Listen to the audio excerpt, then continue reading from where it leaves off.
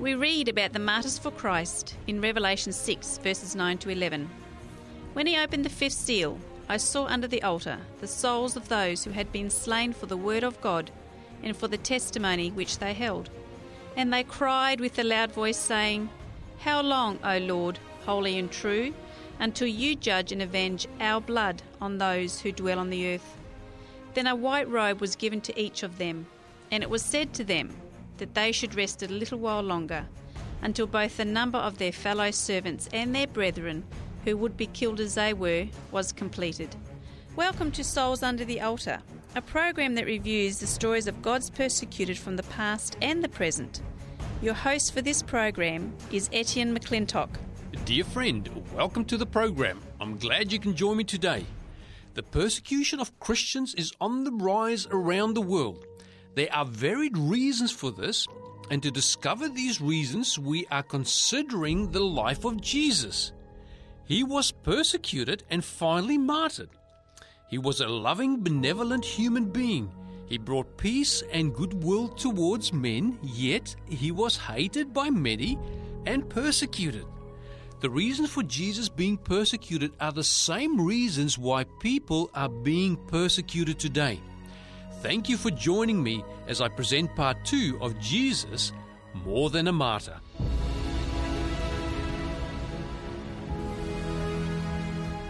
From our previous program, we have learned that people rise up in persecution against others because the lives of God's true people, that is, their words and actions, testify that the works of the world are evil. They may be labelled all kinds of things like straight-laced or a goody two-shoes or even holier than thou.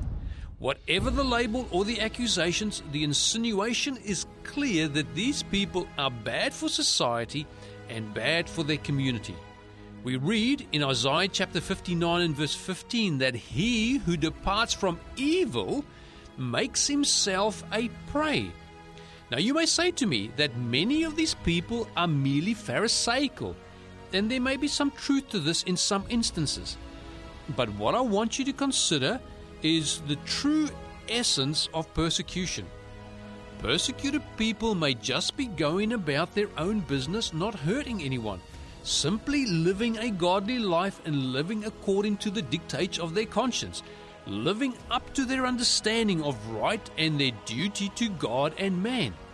They may simply be preaching the gospel of salvation through Jesus Christ alone, and yet they will be targeted by the very people whom they wish to benefit.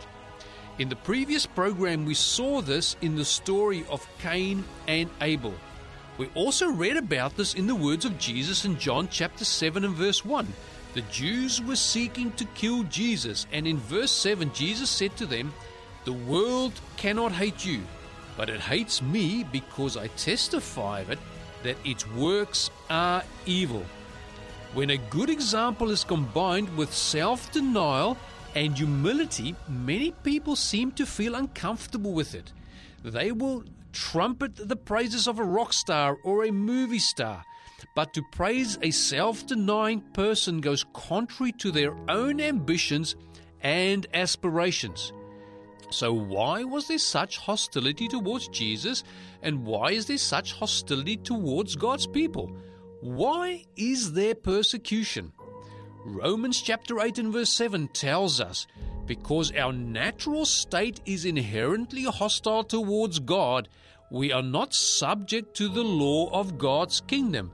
And because we have swapped allegiances, it is impossible for us to be in submission to God's holy law. How can a person with an egocentric nature make himself subject to a law of selfless love, not only in deed, but in his inmost thoughts and feelings? Only Jesus can help to meet this standard of selfless love or others-centered love. Galatians chapter 4 and verse 4 tells us that when the fullness of time had come, God sent forth His Son, born of a woman, born under the law, to redeem those who were under the law, that we might receive the adoption as sons. Now, in previous programs, we learned that the mission of Jesus was not to condemn the world, but to save the world. Although persecuted by many of the people he came to save, Jesus was still known as the Savior of the world, as we read in John 4 verse 42 and 1 John 4 verse 14. Jesus' rescue mission was to seek and save the lost, those who had been taken captive by the deceptions of Satan. The shocking aspect of Jesus' story is that the persecution was generated by a group of people who had apparently signed up to support the same mission as the Son of God had embarked on. Now, how is it possible that those who claim to be on the same side, that is, on God's side, and part of the same religious body, the ones that looked for the Messiah, would end up turning on the Messiah? It is astounding that those who claim to be people of God would end up persecuting the Savior and ultimately hand him over to be tortured and killed by means of persecution.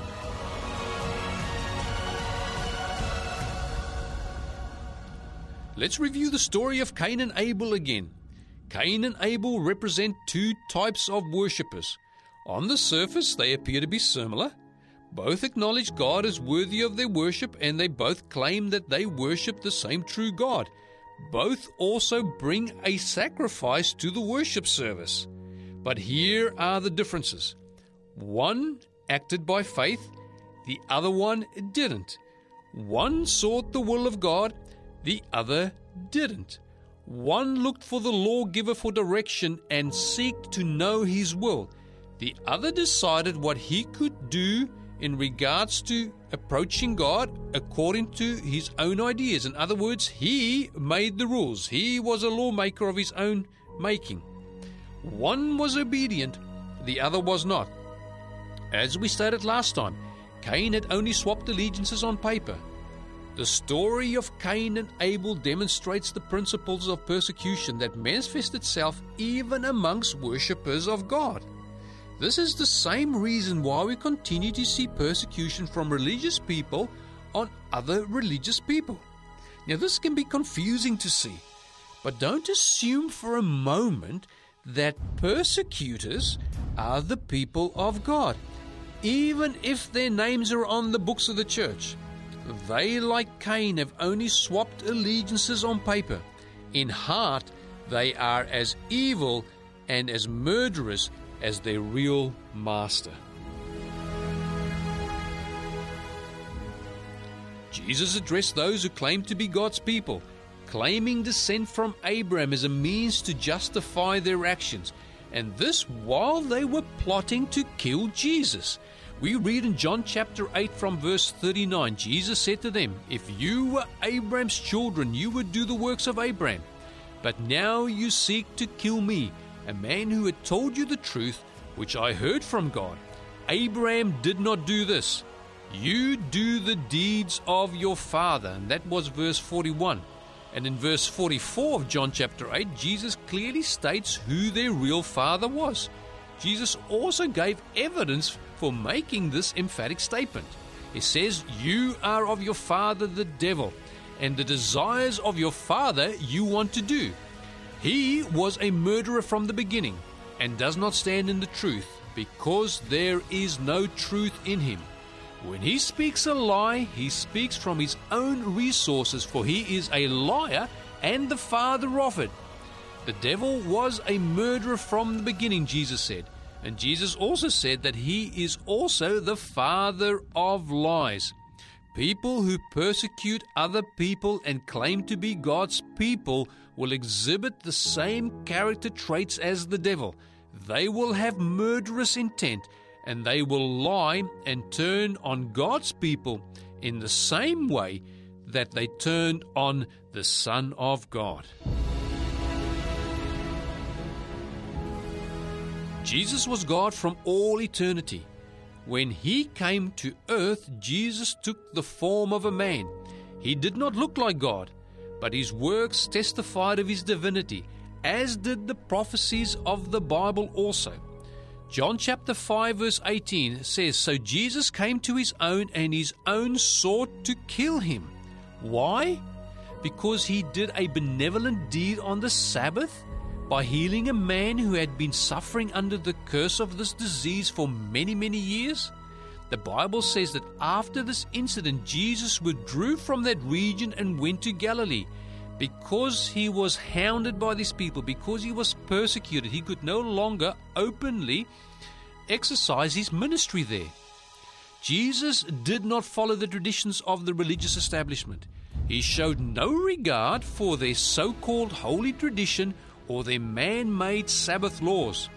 Jesus made a clear distinction between God's Sabbath commandment and the commandments and traditions of men, between God-inspired laws and man-made laws and traditions.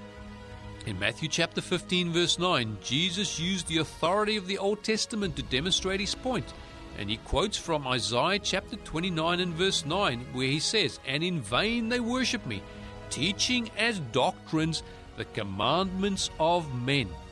In the Gospel of Mark chapter 7 and verse 8, we read the same bit of information but with more emphasis. And it says there in verse 8, "For laying aside the commandments of God, you hold the traditions of men. The washing of pitchers and cups and many other such things you will do." He said to them, "All too well you reject the commandments of God, that you may keep your tradition." The Jewish leaders accused Jesus of breaking the Sabbath commandment, and it looks like we have learned nothing from this history, because would you believe it, some leaders are still doing the same even in our day. Now, in a recent debate regarding the Sabbath between Doug Batchelor and Steve Gregg quoted John chapter 5 verse 18 to say that Jesus was a Sabbath breaker, and that he was not a keeper of the fourth commandment of the moral code of 10 commandments. Now let's read John chapter 5 and verse 18 and see what it says. "Therefore the Jewish leaders all the more sought to kill him, because he not only broke the Sabbath, but also said that God was his Father, making himself equal with God." Steve Gregg quoted this text and then said that Jesus had no regard for the fourth commandment, which is the seventh-day Sabbath commandment of the moral law. Is this not exactly the same accusation that the religious leaders heaped against Jesus back in their day? The enmity and opposition to Jesus and his teachings and his godly example is the same today, and this opposition is just as prevalent as it was 2,000 years ago. Let's address this accusation heaped against Christ by some of the religious leaders of old and some of the religious leaders even of our day. Did Jesus really break the fourth commandment in regards to keeping the Sabbath day holy? John 5 tells a story of a paralyzed man who had been suffering under a condition that had paralyzed him for 38 years. He had been lying at the pool of Bethesda hoping for a miraculous cure. Jesus comes and asks the man, "Do you want to be made well?" Then Jesus says to him in verse 6, "Rise, take up your bed and walk." And immediately the man was made well. This act of healing this man was done on the Sabbath, and the Pharisees took issue with it. Why? Because it violated their holy tradition and man-made Sabbath laws. Was this an immoral act on the part of Jesus to heal this man? Did Jesus break the 10 commandments and specifically the fourth commandment in doing this benevolent act? Well, it is evident, and some of the leading Jews thought so, and apparently some of the leaders and thought leaders of our day, like Steve Gregg, believes the same. We read in John chapter 5 and verse 16, "For this reason the Jews persecuted Jesus and sought to kill him, because he had done this thing," that is, healing this man, "on the Sabbath." Now the question needs to be asked, did Jesus sin in healing this man? Dear listener, what do you think? Did Jesus do something good or something bad in healing this man? Is the moral law of 10 commandments against good deeds? Is the Sabbath commandment against doing good on the seventh day of the week? Yes, St. Paul says in Romans chapter 7 verse 12 regarding the law, it says, the law is holy, and the commandments holy, and just, and good. Paul addresses this issue further in 1 Timothy chapter 1, reading from verse 8 and to verse 10. But we know that the law is good if one uses it lawfully. We would suggest there would be a way to unlawfully or illegally use the law. Knowing this, that the law is not made for a righteous man, but for the lawless and the insubordinate, for the ungodly and for sinners, for the unholy and profane, for murderers of fathers and murderers of mothers, for manslayers, for fornicators, for sodomites, for kidnappers, for liars, for perjurers, and if there is any other thing that is contrary to sound doctrine. We learn from this passage that the moral code of 10 Commandments is not against good deeds. It is against murderers and liars, amongst other things. So these people called Jesus a lawbreaker while they had murderous intentions towards him. They were also willing to lie, and we will see this aspect in their behavior a little shortly. To shut Jesus down and to get him out of the way, they were prepared to perjure themselves. These people were using the law unlawfully to condemn an innocent man. The law had not been given to stifle good deeds or to condemn good deeds. The law had not been given to condemn acts of love and compassion. The Apostle Paul, who is the greatest contributor to the New Testament, said the following in Romans chapter 13 and verse 10. Love does no harm to a neighbor. Therefore, love is the fulfilling of the law. Did Jesus not fulfill the law in healing this man? Did Jesus not show this man love and compassion in healing him of his affliction that he had suffered under for 38 long years? Is it possible that Jesus had sinned in doing this act of healing? Well, some of the religious leaders thought so and accused Jesus of being a sinner by breaking the Sabbath commandment. And you may ask, what is sin anyway? What does the Bible say is sin? 1 John chapter 3 and verse 4 says the following, Whosoever committeth sin transgresses the law, for sin is the transgression of the law. The Jews said that Jesus was a sinner, meaning that he had transgressed the law. But we read in John chapter 9 and verse 16, Therefore said some of the Pharisees, This man is not of God, because he keepeth not the Sabbath day. Others said, How can a man that is a sinner do such miracles? And there was a division among them.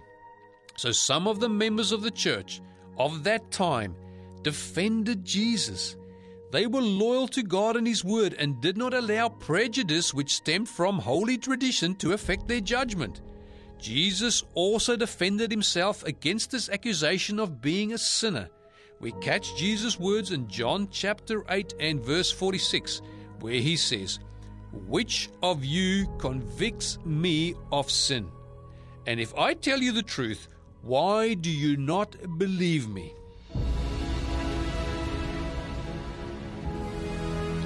In Matthew chapter 12 from verse 9 to 14, we have this whole issue cleared up regarding their accusation of Jesus breaking the Sabbath. Now we read, starting in verse 9 of Matthew 12, Now when he had departed from there, he went into their synagogue, and behold, there was a man who had a withered hand, and they asked him, saying, Is it lawful to heal on the Sabbath, that they may accuse him? Then he said to them, What man is there among you who has one sheep, and if it falls into a pit on the Sabbath, will not lay hold of it and lift it out? Of how much more value then is a man than a sheep? Therefore, it is lawful to do good on the Sabbath. And he said to the man, Stretch out your hand. And he stretched it out, and it was restored as whole as the other. Then the Pharisees went out and plotted against him how they might destroy him.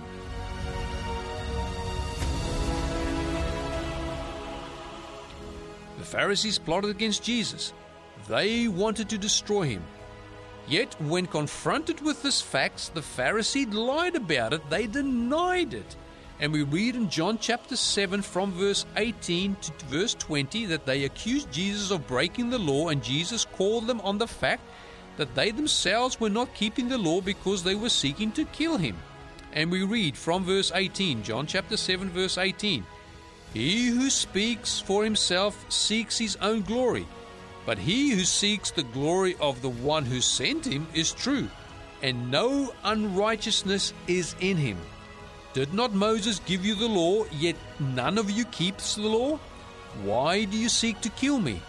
The people answered and said, "You have a demon. Who is seeking to kill you?" So they blatantly denied the fact that they wanted to kill Jesus, and said Jesus was deluded and demon-possessed.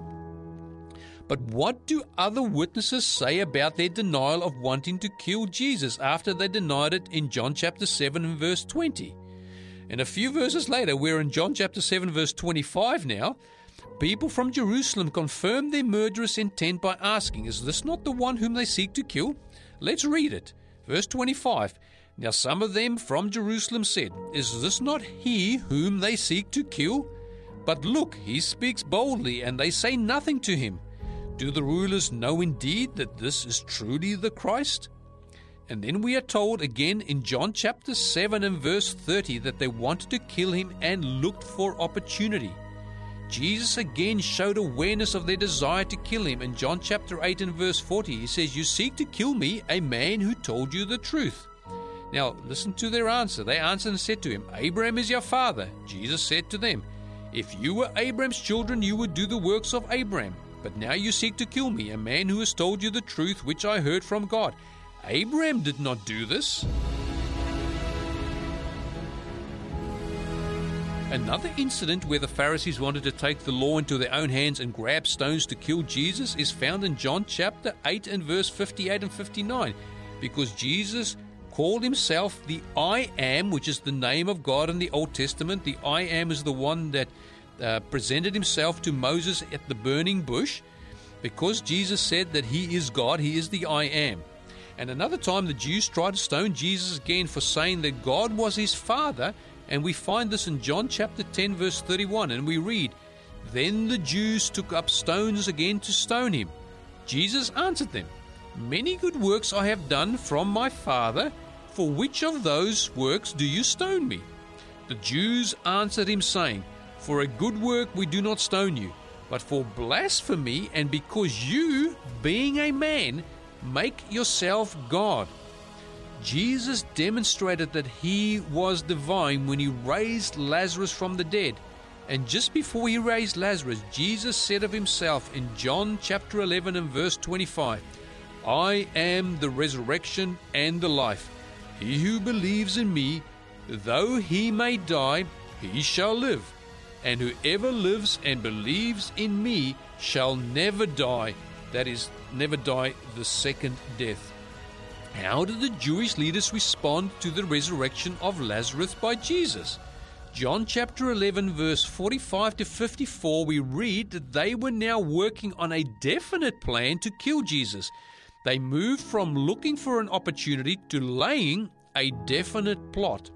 More than that, they were actually planning to remove the evidence. See, Lazarus was exhibit A, and that Jesus was divine and was demonstrated by the fact that Lazarus, who was dead, was now alive. They decided that they would kill Lazarus as well.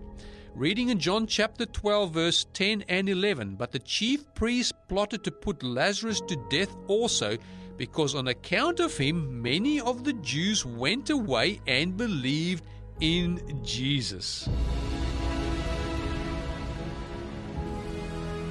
Now I want to read from Luke chapter 22, and I just want to read the first 6 verses there. It says, "Now the feast of unleavened bread drew near, which is called Passover.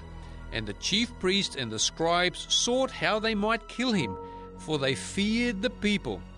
Then Satan entered Judas." So who's behind this whole plot against Jesus? Who's behind this whole plot from these evil men?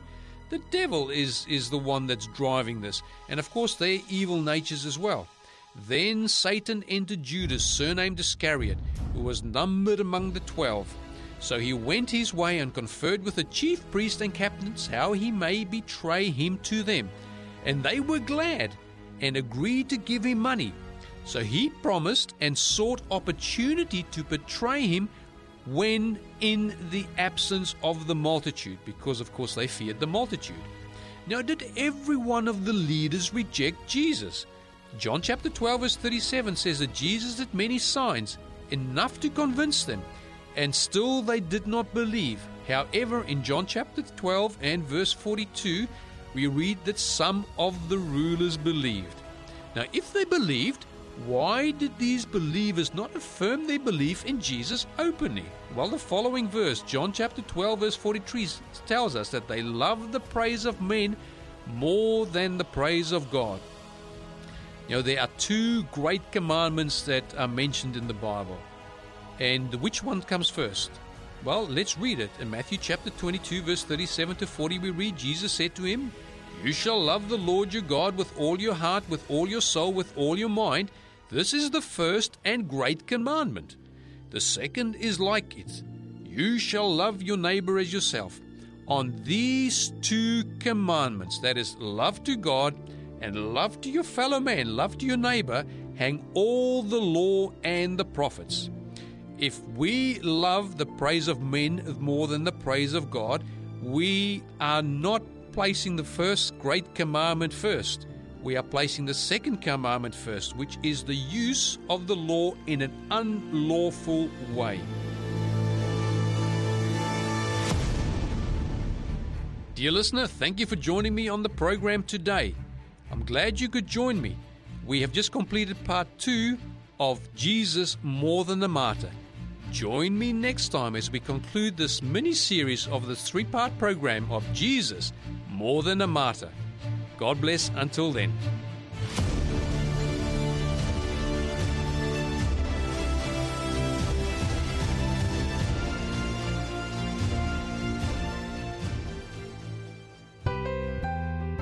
Thank you for joining us on Souls Under the Altar.